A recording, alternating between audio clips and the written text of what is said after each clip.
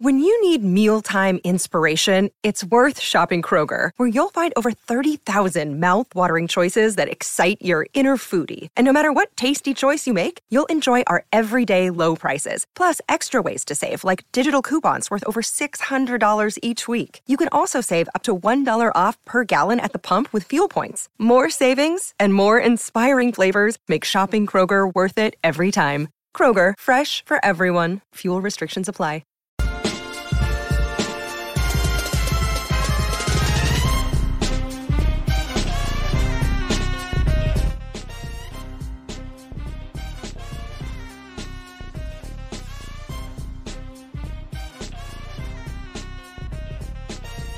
Hey everybody, welcome to another chapter of the Book of Sean. It's the end of the week, and you know I love an end of the week show. We get to cover a lot of ground. We're going to talk about a lot of things. We're going to talk about food, we're going to talk about Rihanna, we're going to talk about war. We got a lot of ground to cover because there's a lot going on in the world. And of course, I got a lot to say, as is my custom. We're going to do some Ask Dr. Sean later, and I'm going to show you some of the best things that I've seen all week. These are some of the stories and videos that either I or my producers have come up with that we think will warm the soul or make you think differently about whatever it is you're trying to do with your life. Because that's the ultimate aim of the show. You know what I'm saying? To get you to think and feel better. Anyway, you picked the right night. You picked the right time to be a part of this conversation. It's going to be amazing. Prepare your hearts, people. Some joy is about to rise. Let's do some headlines. Hi, Lee. Play the bumper. Let's talk about Russia. We begin in Russia tonight. Juan is over there tonight. You guys don't know Juan. I don't get to talk to him much, but he's over there tonight. He's doing the sound tonight. Let's talk about Russia, Juan. And so apparently what's going on in Russia is that the country continues to see more and more men flee the country after Vladimir Putin decided that he needed more troops to be a part of his misadventure war. Vladimir Putin called up what I guess would be considered a draft so that he could raise some 300,000 troops. But what he didn't plan on was the extreme reaction of Russian men, who apparently are not interested in dying for his misadventure. So along the Russian border for miles, you can see traffic because Russian men are fleeing the country. They're exiting the country. Just on the Russian border with Kazakhstan alone, some 98,000 Russians have crossed over into Kazakhstan because, once again, Russian men have decided this is not a good deal. Go off and die for a war that doesn't make sense, not a good deal. I don't want to sacrifice, or rather they don't want to sacrifice their blood and their bodies and their lives for something that is completely foreign to them. Yeah. How about this? Normally when a country invades a country, the country that's invaded has people that flee. But this is the first time in human history, potentially, when the country that invaded another country, the invaders have people fleeing it. Not the invaded, but the invaders. I don't think that's ever happened before. Where the country who went in to ruin another country has its own people wanting to leave the country. Because they so much disagree with what's going on with this war. I think, this is a potentially important moment in this war. Not the least of which because Russians don't want to fight for something that they increasingly don't believe in. And that's difficult. It's difficult to be the leader of an army that doesn't want to fight. Or to be the president of a country involved in a war leading a people that don't want the war to be the case. It's gonna be hard to win a war when you got soldiers who don't really want to fight. And I don't care what anybody says. Shout out to the Russian men, okay? Shout out to the Russian men who have decided that they don't want to die for something stupid. I give big applause and big ups and big shout out to all the Russian men who have decided, you know what? I don't have nothing to prove. My honor is not on the line. My manhood is not in question. I don't want to die for something stupid. This is going to bless you in a second if you let it. I don't want to die for something stupid, okay?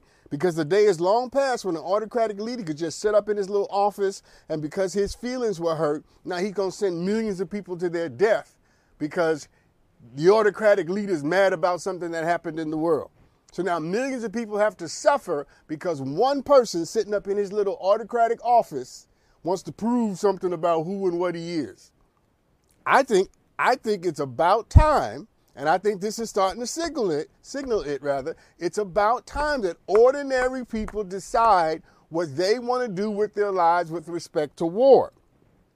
And governments can't just send its people into war without the people having a say-so about whether or not they want to fight this war. I think that's where we are, and I think it's a good place to be. I think it's a great place to be, and I'll tell you why. Because these are not soldiers abandoning the Russian army. These are ordinary people deciding that they don't want to be soldiers. Yeah, and ordinary people get to make that decision. Ordinary people get to decide that our country was not attacked, my life is not in jeopardy, nothing about my family is at stake in this. I'm not interested in dying for your craziness. And that's why I'm doing this story. Because there's a whole lot of people who ain't Russian.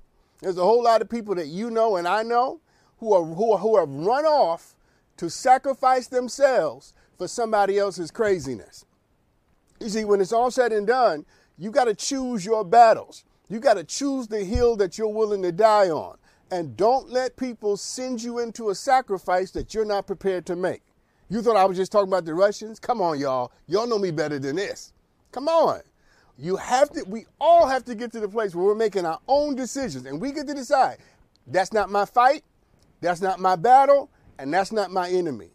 You always have the right to disagree with people who want to draft you into their conflicts, who want to legislate you into their problem. That because they don't like somebody, now you can't like them, and because they got a problem. No, it don't work like that. Learn how to do what the Russian men are doing in Russia. And that is deciding for yourself what you will allow and what you will not allow yourself to be drafted into. Okay? That's not my problem.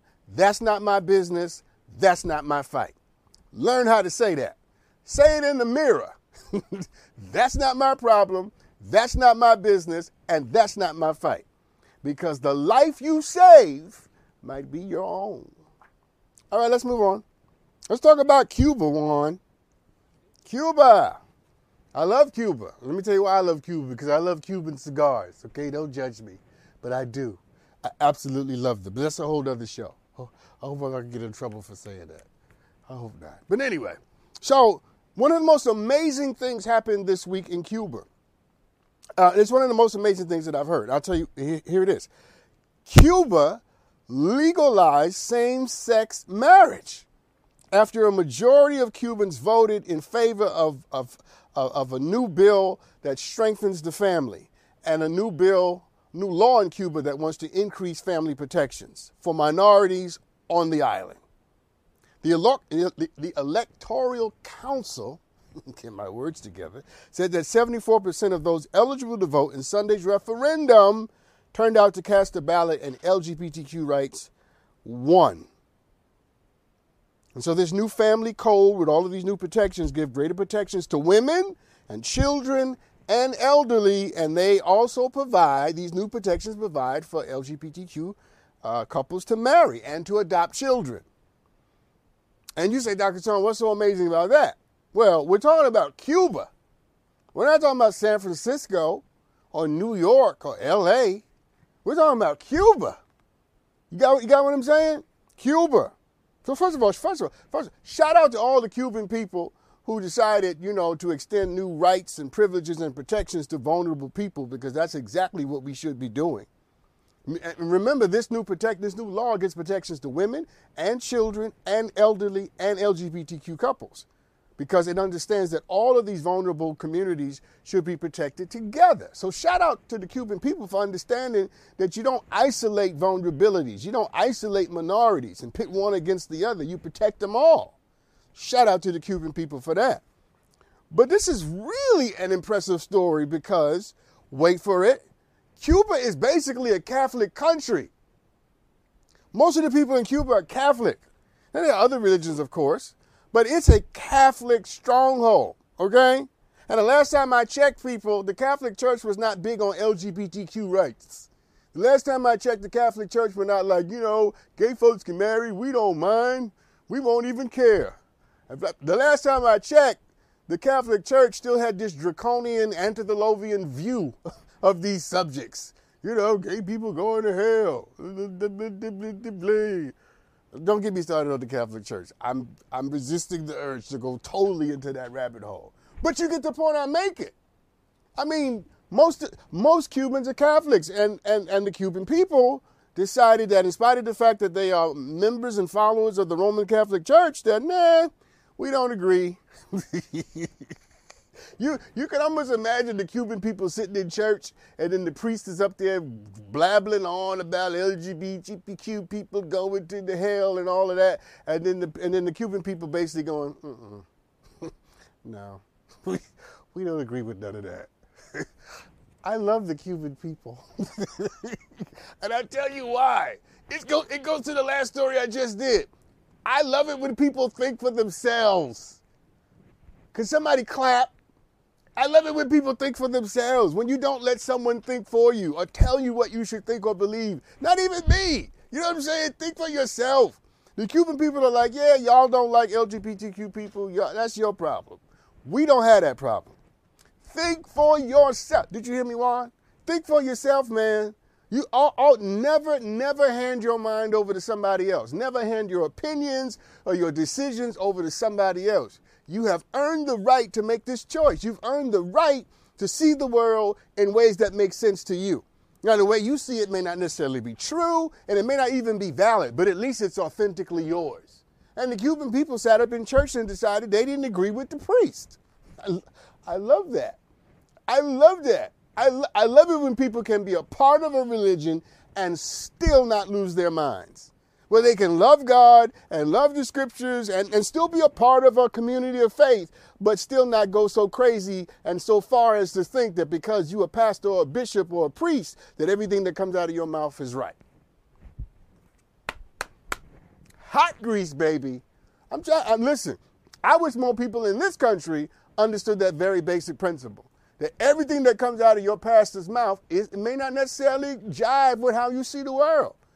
I mean, your minister, your pastor, your priest, your imam, whoever it is, they have the right to have the opinion that they have. I'm not knocking whatever opinion that they have, but just because they have it don't mean that you got to parrot it, don't mean that you got to repeat it, don't mean that you got to believe it, because last time I checked, the priest, the bishop, the pastor, they're not God. They're not God. And let me say something you really ain't going to like. We don't speak for God either. Because God can speak for God's self. God don't need us to speak for God. God can speak for God's self. And if God's got something to say, if God is God, God should be more than able to communicate whatever God wants to say to you directly to you. Shout out to the Cuban people. You know what I'm saying? Y'all not clapping for them, but listen. Somebody needs to give them a standing ovation, because when it's all said and done, let me say this to you: when it's all said and done, I don't want any of us to get to the place where we assume someone to be an enemy or we assume someone to be a friend just because somebody else said so. That ain't how it works. Have your own experiences with people. Have your own relationships with people. Form your own mind and draw your own opinions. And that's what the people of Cuba did. In spite of what they heard in church, they said, you know what? Everybody deserves to be protected. Everybody deserves a little sunlight. Everybody deserves a little rain. Everybody deserves some protection. Everybody deserves the opportunity to be better than what they are. And I don't have to agree with you or like you or do what you do to make sure that you have the right and the opportunity to be something better than what you are right now. Let me move on before I take this break. This is really, let's move on, people, but this one is going to get my blood boiling. So prepare ye thyself for this. Let's talk about Raphael Warnock and Herschel Walker. And so I woke up the other day and I found a poll which showed that Raphael Warnock and Herschel Walker are essentially tied in their Senate race to represent the state of Georgia in the United States Senate. In fact, one poll says that Raphael Warnock has slipped behind his Republican challenger within the with 2 months left in the race. So depending on what poll you look at, Herschel Walker now leads the senior pastor of the Ebenezer Baptist Church, Raphael Warnock. Walker leads him 47 to 44%. And when I saw that, I knew I had to bring this to you because my only question is, how is this even possible? How is it even possible that Herschel Walker is leading in the polls or is tied to Raphael Warnock? I don't understand this. Sometimes I bring you stories that, make sense to me and I want to tell you what I think. And then sometimes I bring you stories and they just don't make a bit of sense. This makes no sense. How is it even possible that Herschel Walker, who is a man who struggles to command the English language, is tied and leading over Raphael Warnock, who has a PhD in systematic theology from Union Theological Seminary and went to Morehouse College? How is this possible? A man who can barely speak English in coherent terms so as to put his verbs and his nouns and his adjectives in the right places, so as to communicate thoughts. Herschel Walker can barely muster that. And now he's leading? What is going on in Georgia? Forget Herschel Walker's intelligence, right? Which I call into question. The man has legitimately proven himself to be a hypocrite on the issue of illegitimate children. And he's leading? What is going on in Georgia? I don't understand it. Herschel Walker recently said in an interview that we have too many trees. We don't need to protect trees. Don't we have enough trees? Believing the fact that we need trees for oxygen. And you wonder why I question some of his intelligence. What's going on in Georgia? Someone help me, please. What are y'all doing? What are you doing in Georgia? People of Georgia, black and brown people and white people of goodwill and other people who live there, you cannot let Herschel Walker represent you in the United States Senate. You just cannot let this happen, okay? You have to have a line. And at some point you got to say, you know what? This is too far. And Herschel Walker, representing the state that gave us Martin Luther King, is just going too far. So y'all make sure y'all fix this in Georgia, okay? Because if y'all let Herschel Walker become your senator, I'm going to talk about you like a dog. We'll be right back right after this. Think for yourself. Think for you. Welcome back, everybody. I'm still chanting think for yourself over the break. Listen, that's been the theme of the show so far. Wait till you hear this story with respect to thinking for yourself. We're about to go left, okay? You ready for this? Highly play a bumper. They're going to need it. A recent article in the Washington Post reported that, listen to this, almost 60% of the calories that adults eat in this country are from ultra-processed foods. Think for yourself. Think for yourself. Let's keep going. They include products that you may not think to as being junk food, or what we would call junk food, like breakfast cereals, muffins, snack bars, sweetened yogurts, and soft drinks. 60% of what adults are eating in this country are ultra-processed foods. 60%. And these are the foods that are associated with obesity, heart disease, hypertension, type 2 diabetes, and colon cancer. 60% of the calories that adults eat in this country are from hyper-processed food. You guys remember during COVID when y'all were hemming and hawing about the COVID vaccine and how you didn't want to put none of that mess into your body? I'm not putting that in my body. Remember you were doing that? You were doing your head just like that too. You remember that? Oh, yeah, the vaccine. There was no vaccine. Where they make that vaccine? You were just hemming and hawing because you were so ultra against putting, and then you know what? It turns out if we had only known that 60% of what you were already putting in your body was already ultra processed from a laboratory or somewhere other than the ground. Yeah, it's a pregnant pause. Listen, we were so worried about the COVID-19 vaccine, but we should have been worried about the muffins because it's the muffin that's going to kill you. People, what are we doing? Like, what are we doing? I'm one of us. Listen, I'm an American adult. 60% of what we eat as American adults, it's not natural. It doesn't come from the ground. That's a problem, don't you think? We've got to stop this.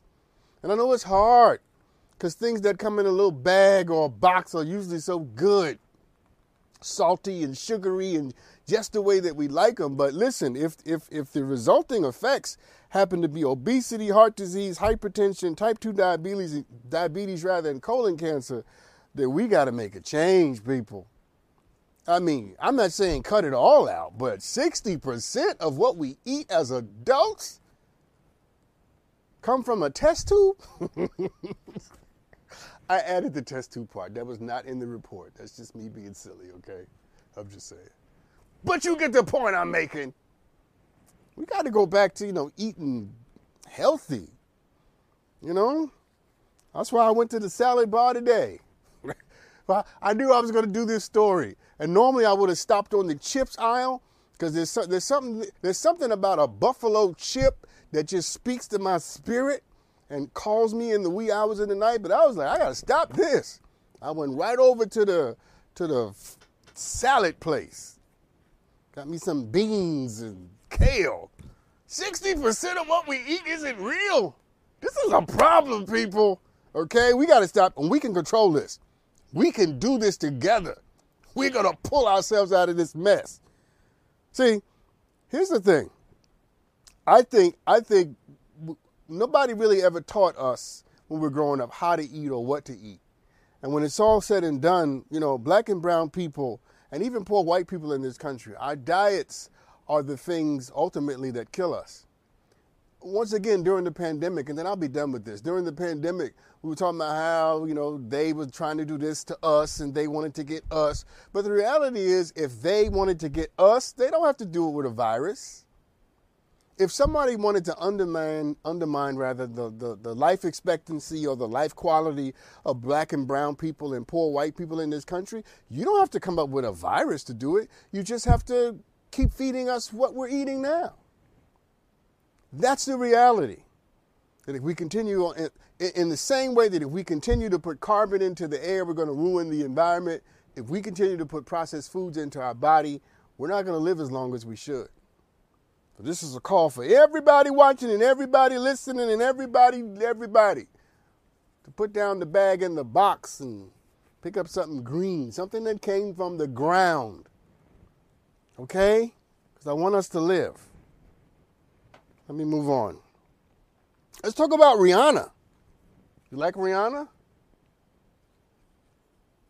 It took him a while, but he thumbs up. Rihanna. So apparently, did you hear that Rihanna is going to be the headline for next year's Super Bowl halftime show in Arizona? This week, the NFL shared a post revealing that Rihanna will perform for the hat, and that's the post that they put out there. How did they know that's Rihanna?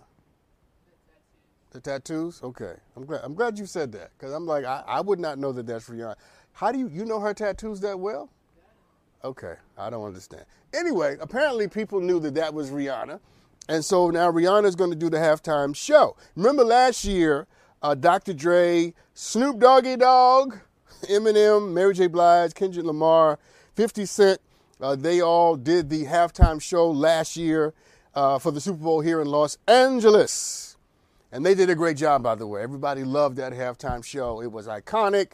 All of them doing a marvelous job to represent themselves and the culture. But I'm only bringing this up for one particular reason, and here it is. So is it okay for black folks to perform at the halftime show for the Super Bowl again?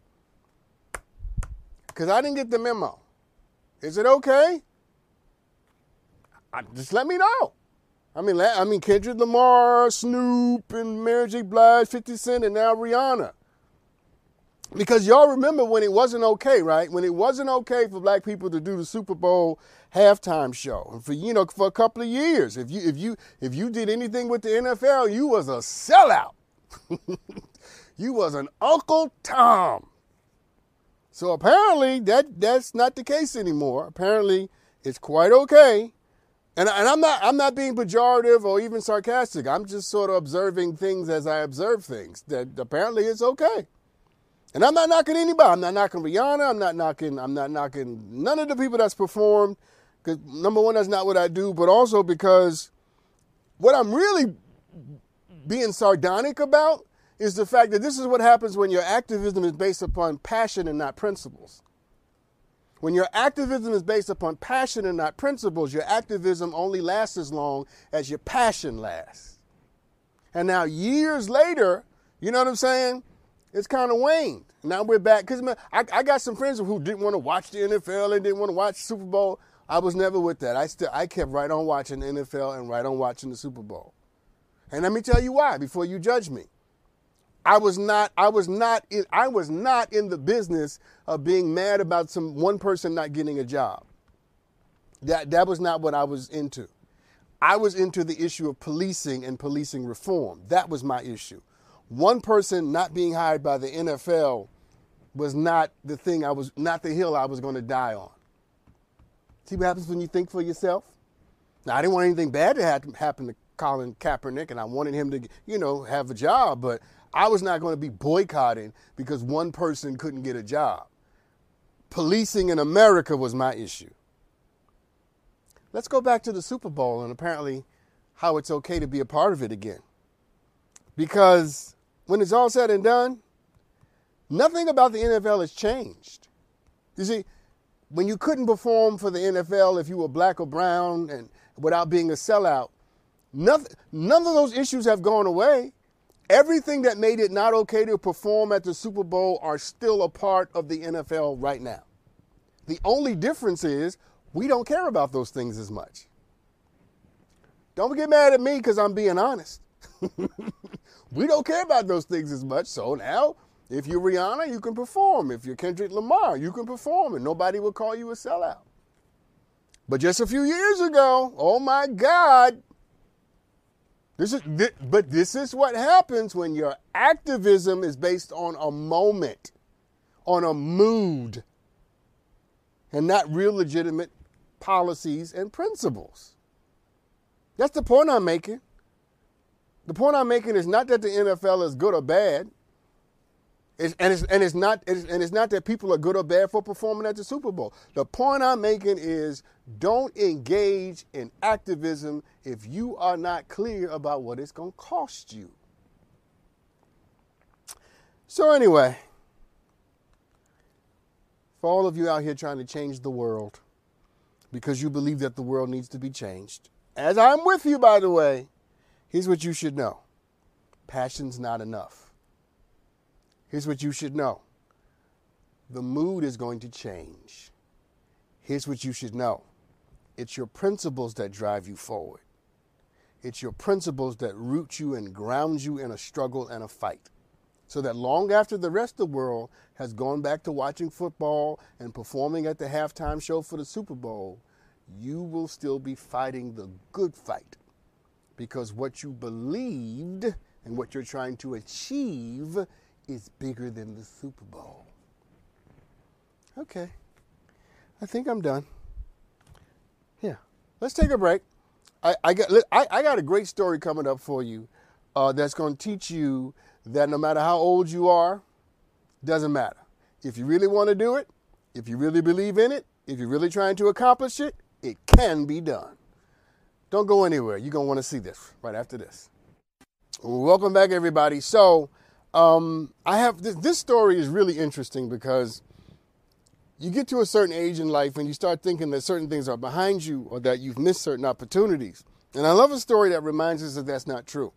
Like, I'm not saying that it's not true in a lot of cases, but in some cases, life finds a way to empower people to do things in spite of the fact that they may not necessarily be age appropriate or age conducive or age adjacent for the ability to be able to embody or accomplish a certain thing. My point is, sometimes life will make you feel like you're too old. And when you really want to do something, you got to push back to life and say, you know what, I don't think so. And that's why I wanted to bring you this story, because I love this little story. Normally when a college freshman joins a football team, it's not a big deal. College freshmen join football teams all the time. But Ryan Ruschel joined the North Dakota College of Science Wildcats. And it's a big deal because Ryan is 49 years old. Okay? Ryan is 49 years old. You heard me. And he's 49 years old playing college football as an undergraduate, which means that almost all of the players on the team are at least half his age. He could be their daddy. He's old enough to be their father. And now Ryan is playing football with these young men. In fact, the head coach of the football team is a year younger than Ryan. Yes, the head coach is a year younger than Ryan. And when Ryan went to the head coach and said that he wanted to play for the team, head coach name is Eric Eisendorf. When he went to Eric Eisendorf and told Eric that he wanted to play for the team, Eric said, look, we'd be more than happy to have you. If you can cut it, let's make it happen. And guess what happened? Ryan could cut it. And he made the team at 49 years old. Now, I don't know what the backstory is here.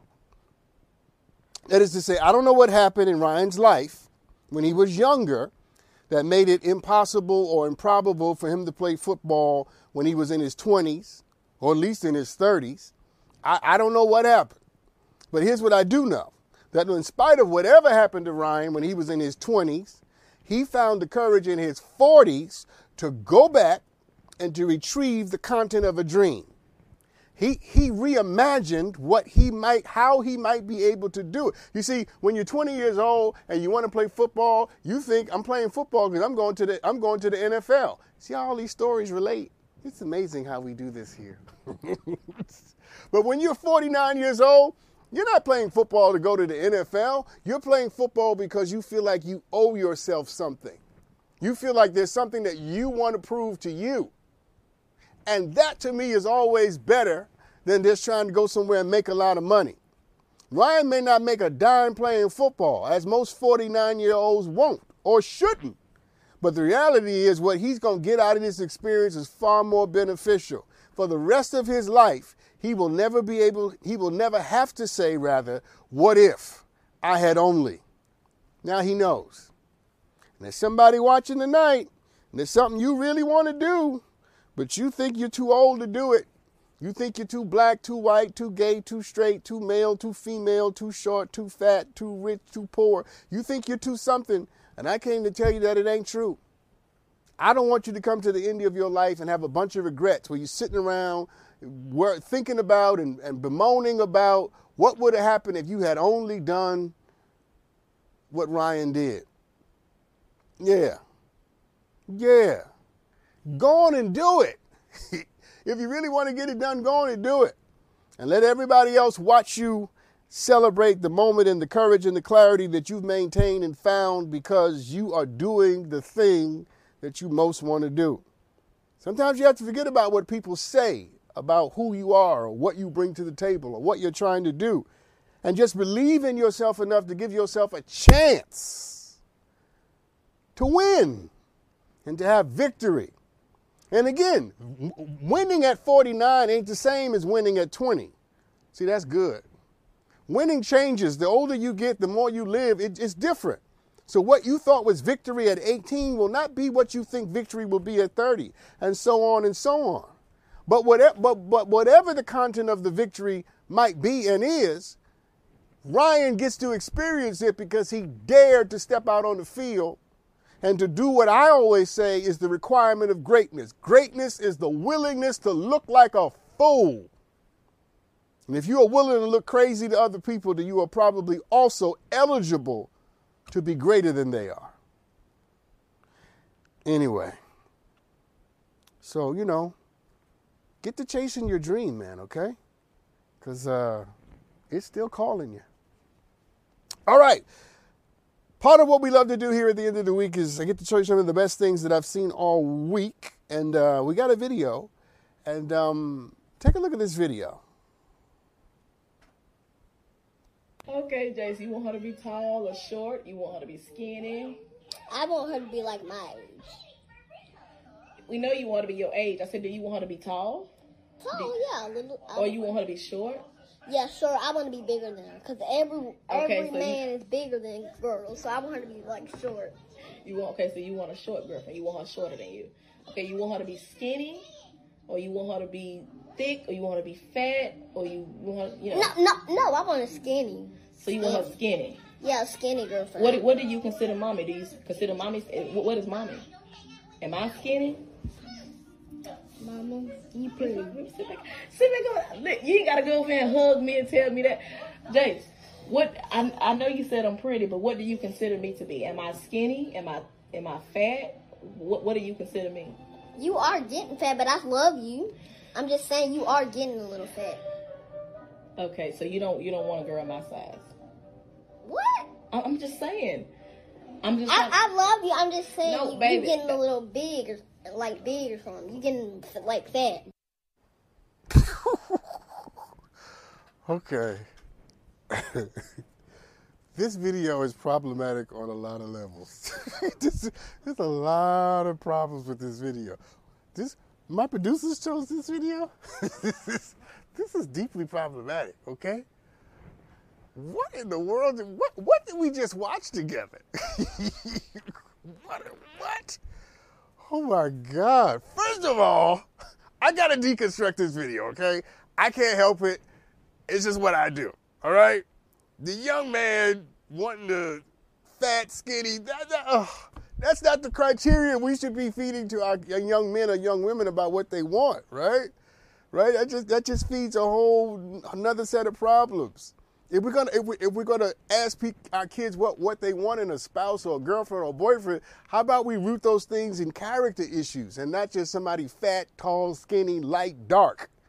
Because that's how kids end up growing up with complexes, reinforced by conversations that they had with their parents. And how about we not freak the little kid out by having him compare his future girlfriend to his mama? That's not a good idea. A lot of problems can happen when those things are collapsed. And poor mama got called fat. The kid ended up calling it. Where did we get this video?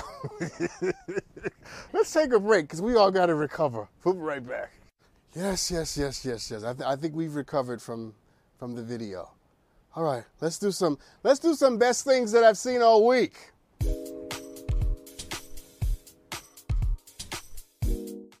Yes, beloved. So, after the death of Mahsa Amini at the hands of the morality police in Iran, women across the country and indeed the world have been protesting the draconian requirements assigned to women under the country's version of Islamic law.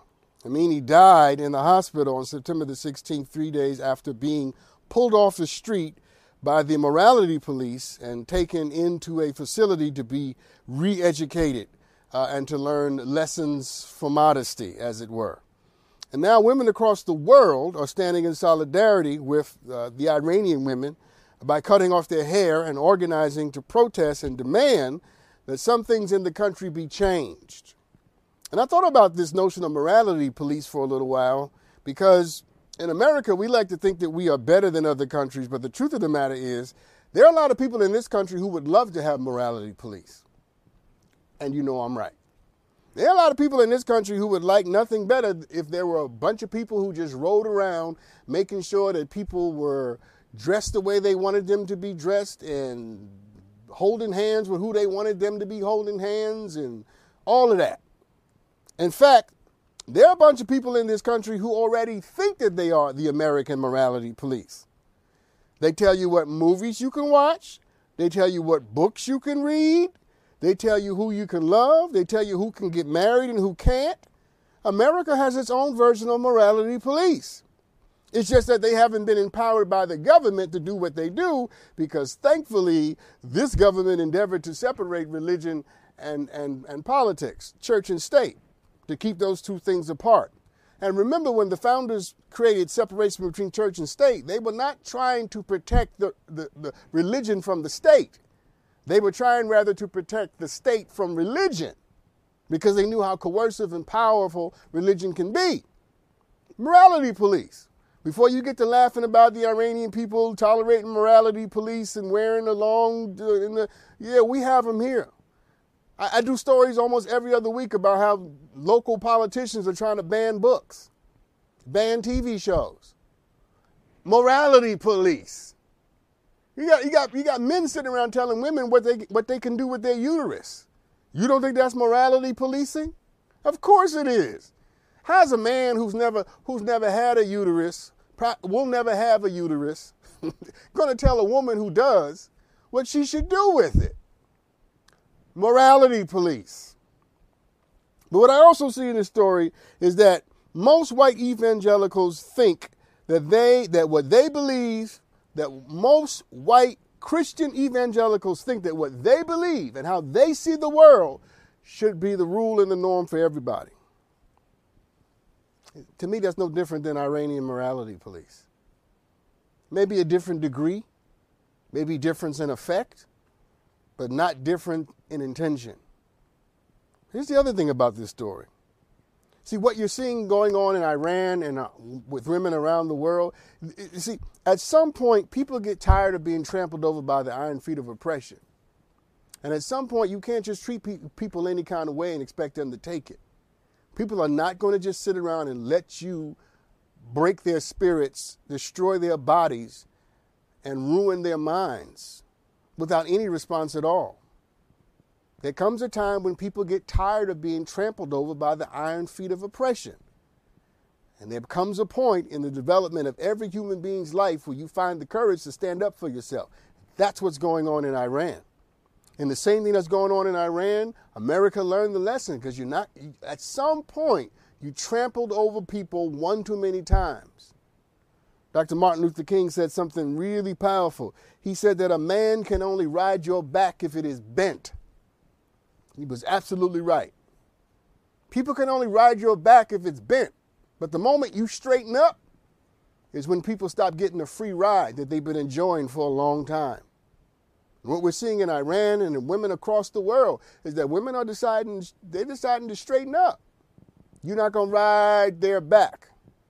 You're not going to build your world, your morality, your sense of masculinity, your sense of politics or religion based upon their degradation. See, what's true for politics is also true for the personal, beloved. There are people in your life who other people keep trampling over, and they just think that the person that's being trampled over is going to take it forever. But the reality is, people get tired.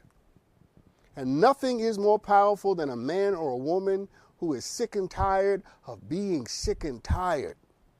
That's the one who will take a chance. That's the one who will put their faith and their courage out there to do extraordinary things. And if you're the one that's being trampled over by somebody else, I got good news for you. Sooner or later, the best in you is going to rise up. Sooner or later, your better angels are going to tell you that you don't have to take this anymore. Sooner or later, you're going to find the courage and the temerity to rise up in the strength that remains and belongs to you. And when you do so, you are going to find that there is something absolutely glorious about you. Shout out to the Iranian women. Shout out to everybody who has decided today, yesterday, or maybe even tomorrow not to be trampled over. Let me do one more before I take this break. So this is an interesting story, and I found this story, and I really like this, and I wanted to make sure I brought it to you. So Miss Marjorie Kohler grew up as an only child, and that she always wanted to have a large family, but she was an only child in her own. And so she prayed and planned, and she decided that when she had a chance to have her own children, she would have as many children as possible. Well, be careful what you ask for, beloved, because Miss Marjorie was good at keeping up her promise. So she ended up, listen to this, she ended up with her husband having 11 children, 56 grandchildren, and now Miss Marjorie has 101 great-grandchildren. Here's a woman that started out as an only child and prayed to have a bigger family, and now she has 11 children, 56 grandchildren, and 101 great-grandchildren. In my house, I would say to this, be careful what you pray for, because I don't want 101 great-grandchildren. I can't remember all them names. There's too many names, too many birthdays. But Miss Marjorie got what she prays for, and she's 100 years old now. And she says that she's blessed to see all the generations that have come out of her. Yes, 11 children, 56 grandchildren, and 101 great-grandchildren, all coming out of her. You've heard the phrase, e pluribus unum, meaning from many to one. Well, Miss Marjorie is the reverse of that. Out of one comes many. And I celebrate her. I celebrate the fact that she got what she wanted and that she got what she prayed for. And that's really my prayer for you. I pray that you get what you want and that you get what you pray for. And just like Miss Marjorie on some distant day in her distant past, hoped and believed that she could create a family bigger than the one that she was born in, only to discover that she exceeded her own expectations. That's what I want for you. I want you to exceed your own expectations. I want your life to conform to something greater than even the content and the details of your dreams. I want you to have something that when you get it, you can say to yourself, only a God could do this. I want you to wake up one day and say to yourself, how in the world did this happen? I want your joy to rise. I want your happiness to take a seat in the middle of your life. And I want you to have everything that you ever thought you would be. It's my prayer for you. It's my belief for your life. You and I, we touch and agree. And somehow, some way, it just might happen. Let's take a break. We'll be right back right after this. Welcome back, everybody. So, those are the headlines, and those are the best things that I've seen all week. But we can't get out of here without doing a little Ask Dr. Sean, because if I don't do Ask Dr. Sean, you guys are like, why did you do Ask Dr. Sean? We like Ask Dr. Sean. So, Hailey, play the bumper, man. Always, always, always, I'm always here to give advice and to give my little insight on some of the important themes and questions going on in the world. We got a video. Let's take a look at it. Hi, Dr. Sean. My name is Twani Holmes, and I have a question for you. As I maneuver single life post-COVID, I've been hearing a lot about feminine energy, and I wanted to know from a man's perspective, how would you define feminine energy? What attributes would I need to display that would be considered as feminine energy? Wow, okay. Thank you for the question. I got a couple of responses to that. The first one is, I'm not an expert on feminine energy. Like I have no idea on what the content of feminine energy should be. I think it's problematic on a certain level when women empower men to give them content on how, as women, they should show up in the world. Now, if the question is, what is a man looking for, right? It depends on the man. Different men will consider different things to be a part of the panoply, a part of the matrix of what a feminine energy might be. And depending on what that man has a proclivity for, right, will determine if those things are attractive to him. I'm just real hesitant, and I never, ever want to be the guy on TV telling women, the man on TV telling women how to be women. I have no idea. I have no insight on how it is a woman ought to be, should be a better woman or more feminine. And of course, we can debate endlessly as to what that term even means, right? And how that term even makes sense or doesn't make sense in the world in which and by which we use it.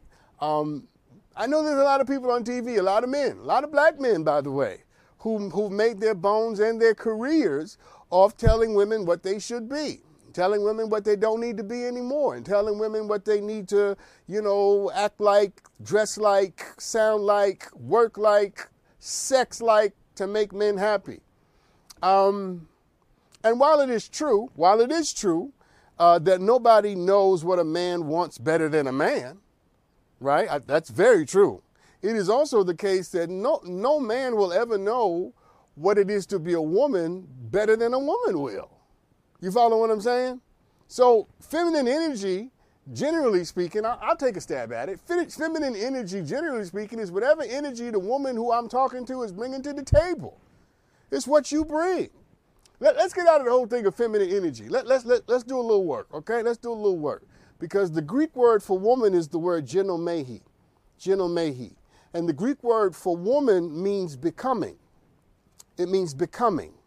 So in Greek, whenever you see the word woman, it's not whenever, but often, it's the word genomehi, and it embodies the spirit of giving birth, of recreation, of always evolving, always changing, always adding, always multiplying.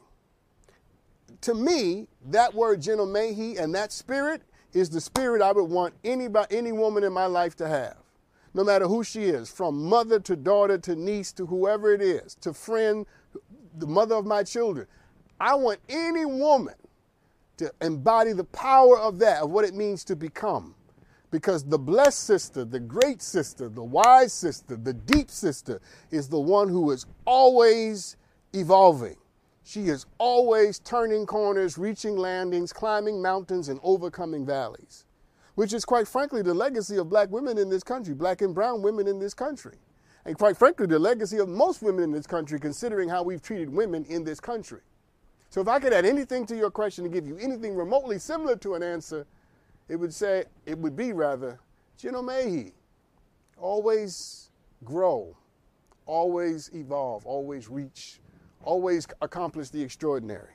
Because in the presence of that, no matter who he is or what he wants, if he is attracted to greatness, he'll be attracted to you.